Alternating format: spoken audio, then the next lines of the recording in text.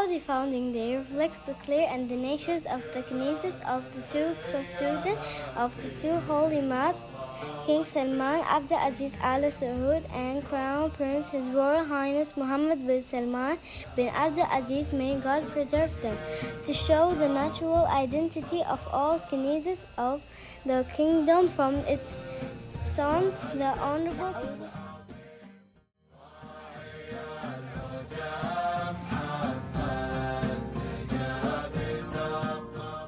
establishment was done by the founder Imam Muhammad bin Saud for the first Saudi state, and then the second Saudi state was established by Imam Turki bin Abdullah bin Muhammad bin Saud, and events continued until His Majesty the King, may God have mercy on him, King Abdul Aziz bin Abdul Rahman Al Saud, unified the kingdom of Saudi Arabia. The importance of the Saudi founding day, which began in the era of Imam Muhammad bin Saud during his tenure of the Emirate of the area, comes when he established the first state in the second half of the year 1139 AH, 1727 AD,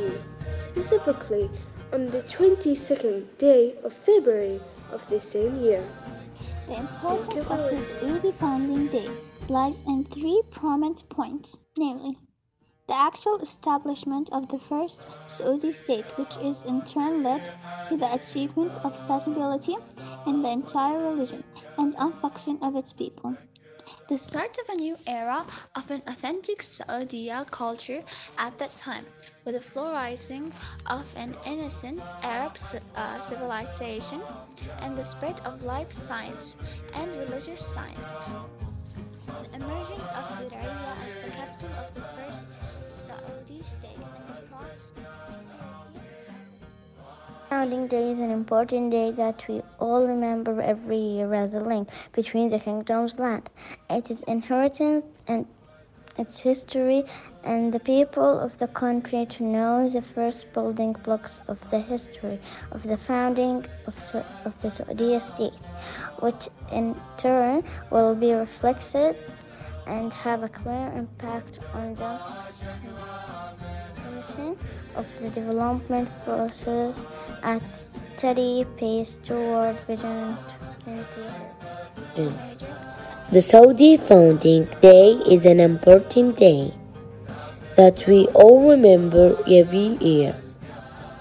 as a link between the kingdom's land, its inheritance, and its history and the people of the country. I love my country and I am proud of our